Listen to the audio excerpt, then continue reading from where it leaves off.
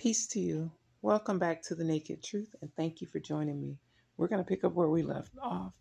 Excuse me. We've made it to the book of Second Samuel. That's like the 16th book we've made it through so far in our Naked Truth readings. So we're making our way through the Bible. It's a weeknight, Sunday night, so we're in the Old Testament. We're going to pick up at the book of Second Samuel at chapter 2. If you want to read along with me, let's begin with verse 1. Excuse me. It happened after this that David inquired of the Lord, saying, Shall I go up to any of the cities of Judah? And the Lord said to him, Go up. And David said, Where shall I go up? And he said, To Hebron. So once again, like we've read before, this contradicts what we read in the New Testament of people having conversations and interactions with God. So to me, the only way to possibly make sense of it is that it's not God Almighty they're interacting with. It's where it says Lord with all capital letters, Lord. It so far or lately translates back the word English word Lord in all caps translates from the word Jehovah in Hebrew. That's a specific entity that people were worshiping as their Lord. So that doesn't mean, to me, that doesn't mean it's God Almighty that the people are interacting with. It's just that the entity, deity that they're worshiping as their Lord, that they're calling Lord here. And as we've said before, read before, the word in English, Lord and God, translate from many different words throughout the Bible, especially in the Old Testament. So just keep that in mind as a footnote, just in case it's your first time reading with me. So other than that, the people we're talking about here, um, the person we're talking about is reading about is David. It's the same David and Goliath David. And the events that we're referring to that just happened were the seance where where not he, but the previous king Saul hired a medium to perform a seance. That's when you make contact with the dead and use someone with that sort of knowledge to do it, to find out this prophecy that the prophet Samuel had given him previously was true. He told Saul that Saul was going to die and that his reign was over and that a replacement had been chosen by God. And I'm saying God because, it's how it reads as God. But like we just said before, God translates back to different deities depending on where you're at in the Bible. And so we saw that come true. Saul's experience with the medium came true. His sons, and him were killed in battle. Well, his sons were killed, and then he committed suicide. He had an assisted suicide, as we call it in modern terms, where he got someone to help him die and take his life rather than suffer and face the consequences of the Philistines finding him still alive and torturing him. So those are the events that we're on the heels of now. And so now David, it seems, knows he's next in line to rule over the people. And many of the people have already treated him as if he was king, following him when he was in exile. Verse 2, so David went up there, and his two wives also, Ahinoam the Jezreelitess and Abigail, the widow of Nabal the Carmelite. So like I've said before, that blows the whole Bible-thumping theory that marriage, according to the Bible, is supposed to be one man and one woman. No, that's not the case at all.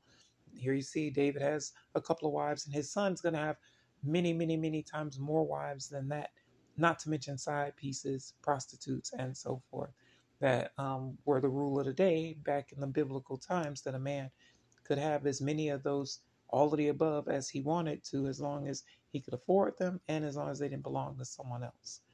The woman didn't have that same right, but the men did. Verse 3, and David brought up the men who were with him, every man with his household, so they dwelt in the cities of Hebron. So Hebron is the area that they're dwelling in, and the people he brought with him were those 600 men and their families who were in exile with him, sought asylum with him from the Philistines, of all people. Verse 4, then the men of Judah came, and there they anointed David king over the house of Judah. And they told David, saying, the men of Jabesh Gilead were the ones who buried Saul. So Judah is his family clan, that be David's, and they're anointing him king over them. So they're taking one of their own and making him king over that specific tribe of the group of the children of Israel. Judah's just one of the tribes, but it's one of the largest of the tribes and has one of the largest areas that they occupy. So they've made him king over them. Verse 5. So David sent messengers to the men of Jabesh Gilead and said to them, "You're blessed of the Lord, for you've shown this kindness to your Lord, to Saul, and have buried him." So again, David's actually very soft hearted toward the person who was hunting him, because that's what Saul's been doing for quite a few of the last few chapters, hunting him down, causing him to be on the run, him and the 600 men and their families who joined him. But now Saul was killed, like I said, with the prophecy of the medium coming true, the vision that the medium, or at least the oracle, I guess it would be that the medium saw and delivered to him coming true. But still, David acts very reverent toward Saul because he was the anointed king, first king of the Israelites, of all the tribes, not just Judah, but all the tribes of Israel. So David seems to be giving him that same respect, but also because he was married to married to Saul's daughter, Michal, and also involved with Saul's son, Jonathan. Verse 6. And now may the Lord show kindness and truth to you. I also will repay you this kindness because you've done this thing. So David is basically telling the people of that area, Jabesh Gilead, that because they were respectful to the now deceased dead king Saul, he's going to reward them for that. Verse 7. Now therefore let your hands be strengthened and be valiant, for your master Saul is dead. And also the house of Judah has anointed me king over them. So he's letting them know, you did a good job burying the old king, but there's news. He's the new king now. His own tribe, the tribe of Judah, has made him king now. So he's basically letting them know, good job being loyal to the old regime. Now there's a new leader. Verse 8. But Abner, the son of Ner, commander of Saul's army, took Ishbosheth, the son of Saul, and brought him over to Mahanaim. So Saul's sons, the one that David was involved with, Jonathan, and it was either two or three other of his sons were killed by the Philistines in the previous battle, but one son, Ishbosheth, was able to escape the slaughter. And that's the one that Abner, the sort of general of the army of the Israelites, sort of rescued from the killing. Verse 9, and he made him king over Gilead, over the Asherites, over Jezreel, over Ephraim, over Benjamin, and over all Israel. So Abner has taken upon himself, rather than join forces with the now anointed King David and the house of Judah, he's decided to instead take one of the descendants of the old regime, Saul's son, one of Saul's kin, Ishbosheth, and anoint him, or basically name him king over the rest of the tribes. And then it's named off a few of those other ones that have aligned themselves with that plan. Let's see. Ishbosheth, Saul's son, verse 10, Ishbosheth, Saul's son, was 40 years old when he began to reign over Israel, and he reigned 2 years. Only the house of Judah followed David. So it's letting us know that of all the tribes, and there's 12 or so, only one has aligned themselves with David, that be his family tribe of Judah. The rest of the tribes have aligned themselves with with Ishbosheth, the new king of Israel, that be over all of the tribes. Um, verse 11, and the time that David was king in Hebron over the house of Judah was 7 years and 6 months. So it's letting us know retrospectively, because this isn't happening, isn't being written as it happened. It's clearly being written looking back on the events, that's how long David was king over the singular house of Judah, those 7 years. Verse 12, now Abner the son of Ner and the servants of Ishbosheth the son of Saul went out from Mahanaim to Gibeon. So now Abner and Ishbosheth are on the move. Verse 13, and Joab the son of Zeruiah and the servants of David went out and met them by the pool of Gibeon. So they sat down, one on one side of the pool and the other on the other side of the pool. So now the two sort of, they're not really opposing armies, except that they're making themselves opposition to each other, because truly they're all Israelites, but they have that division among them. And they've sort of aligned themselves on separate sides of a pool. Verse 14, then Abner said to Joab, let the young men now arise and compete before us. And Joab said, let them arise. So this thing I remember now isn't going to make a whole lot of sense the way it reads, but I guess none of the barbaric things that generally men do to wage war over history doesn't make much sense anyway. So this isn't going to make much sense either. But that's what they decided to do.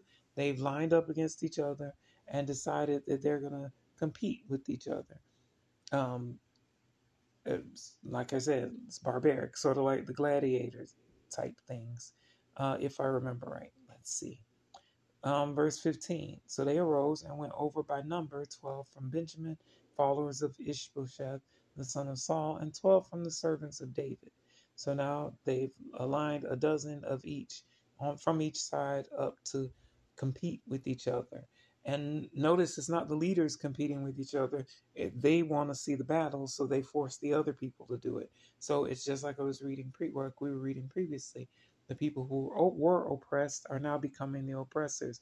Now that they were powerless, now that they've got power, they're wielding it over the powerless and flexing basically their power now that they've got it. But it's the same wickedness, it's the same evil. It's the same thing they were complaining about when they were the ones being forced to fight in wars while the elite sat back. But let's keep reading and see how it goes. Verse 16, and each one grasped his opponent by the head and thrust his sword in his opponent's side. So they fell down together. Therefore, that place was called the field of sharp swords, which is in Gibeon. So, what sense does that make? What kind of competition is that? It's not a competition at all. It's barbarous. You're not competing. You're not running. You're not playing ball at anything. You're not swimming. You're just grabbing each other by the head and stabbing each other and dying together. They call that a competition. That's the way it reads, and that's what they just did. And they named the area the Field of Sharp Swords to commemorate it. What sense does that make? But again, that's basically what war is over time anyway, just killing each other.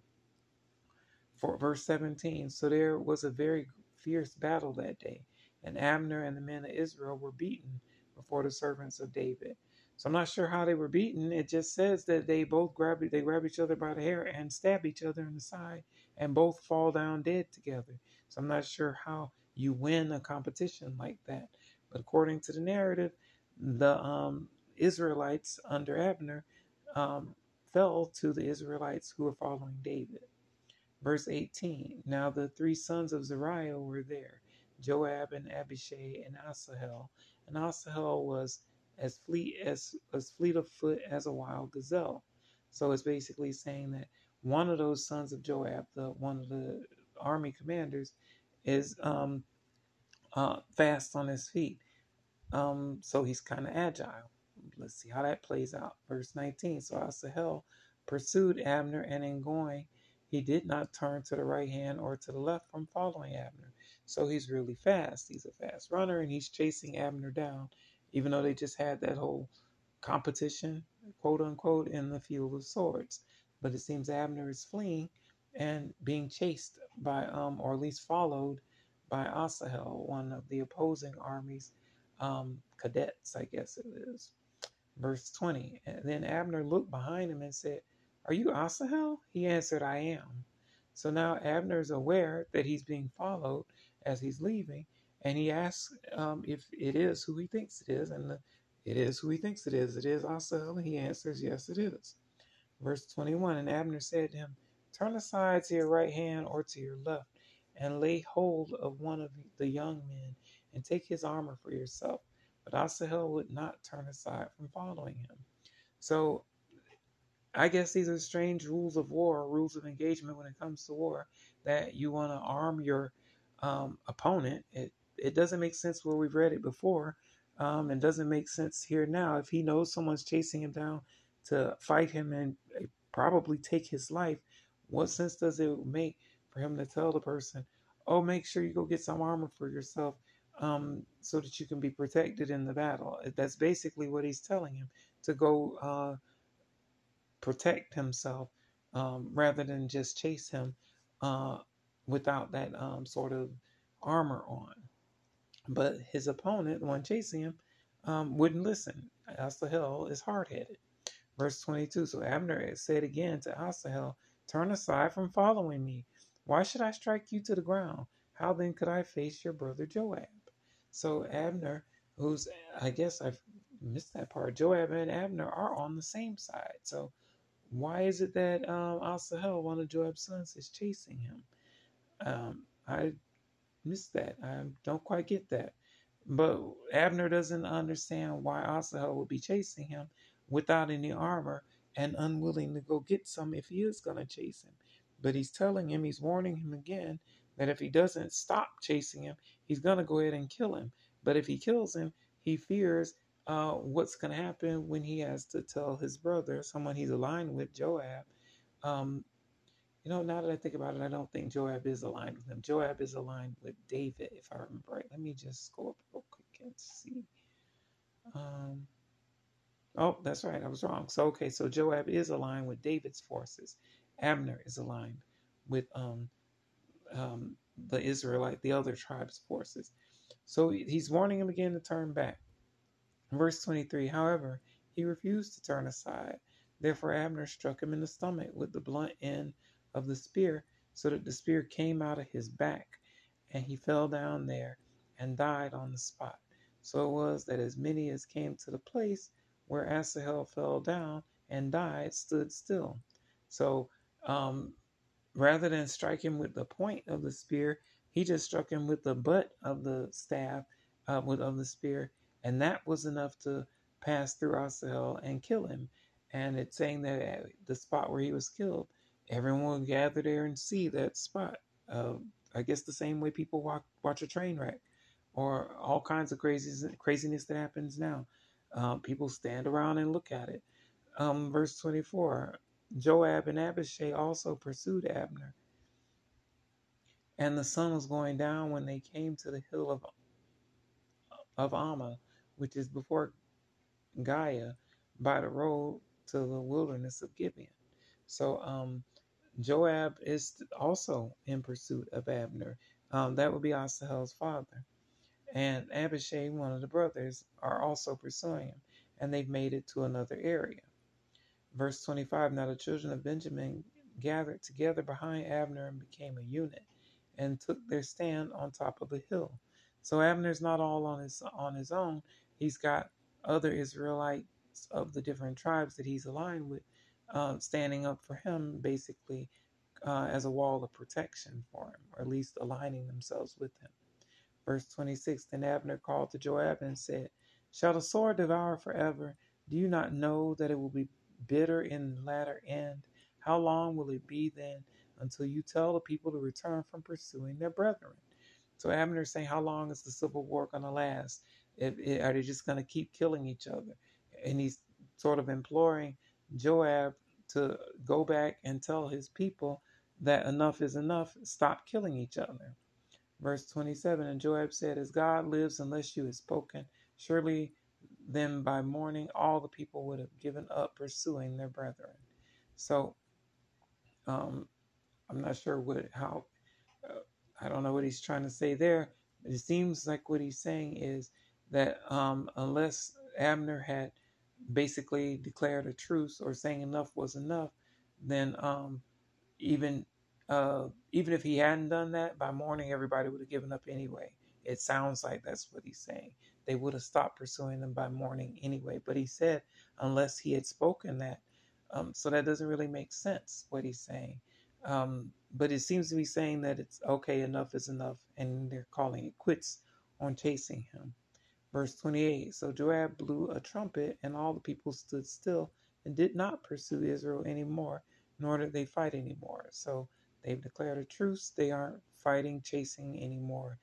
Enough is enough with the civil war between them.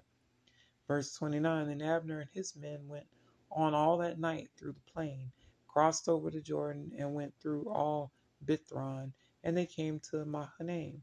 So Abner got away from Joab, called it a day with each other. They left each other alone, and Abner's gone on his way back to Mahanaim. Verse 30, so Joab returned from pursuing Abner, and when he had gathered all the people together, there were missing of David's servants 19 men and Asahel. So now that they've gotten back to camp, Joab is seeing that of all of their forces, 19 are gone, and his son Asahel. Verse 31, but the servants of David had struck down of Benjamin and Abner's men 360 men who died. So it's the narrative here is that David and his men were more successful, if you want to call it that, in killing their brethren in the battle that they had. 19 of David's forces died, but hundreds, 360 of Abner's forces died. And again, I'm not sure how that happened if it said that they take each other by the hair and stab each other in the side. And it sounded like they do it simultaneously and fall down together. So I'm not sure how it ends up out. I don't understand how the numbers end up that warped, but it's how it reads. Verse 32. Then they took up Asahel and buried him in his father's tomb, which was in Bethlehem. And Joab and his men went all night, and they came to Hebron at daybreak. So I must have misread something. I thought that it said Asahel was Joab's son. So let me go back up and read. Let's see. So I don't want to mislead you, and I don't want to be confused myself. Let's see. It was early on in this chapter. Let's see.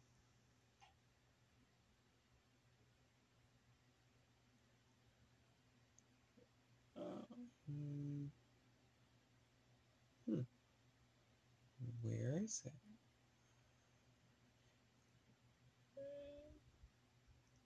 Oh, okay, here we go. Now the three sons of Zariah. That was it. Okay, so they're not Joab's sons. It's someone else, Zariah. That's if I remember right, a relative of Saul or either David. Um I don't quite remember. You could search it yourself. But we see here that's who Asahel was. He was the son of Zariah, and I seem to recall that is a relative of David, not of Joab. So that would make, I'm sorry, yeah, not of Joab. So that would make sense that he was on David's side. Um, Whoever he was, he's now dead in the battle. They've decided to stop fighting each other, and they took his body and buried it in the tomb of his father, Zariah. And it says it's in Bethlehem. That's the same Bethlehem and the nativity story of the Bible, surrounding Jesus. And then Joab and his men, his forces, went all night and they made it back to Hebron. That's basically in Judah where David's stronghold is. So that ended the battles between the two sides for this chapter, and that verse ended this chapter. So that's where we'll end this reading. As always, thank you for joining me for the Naked Truth. I hope it's a blessing for you and that you'll join me again. Stay safe. I love you, and I'll see you next time. God bless you, and peace be with you.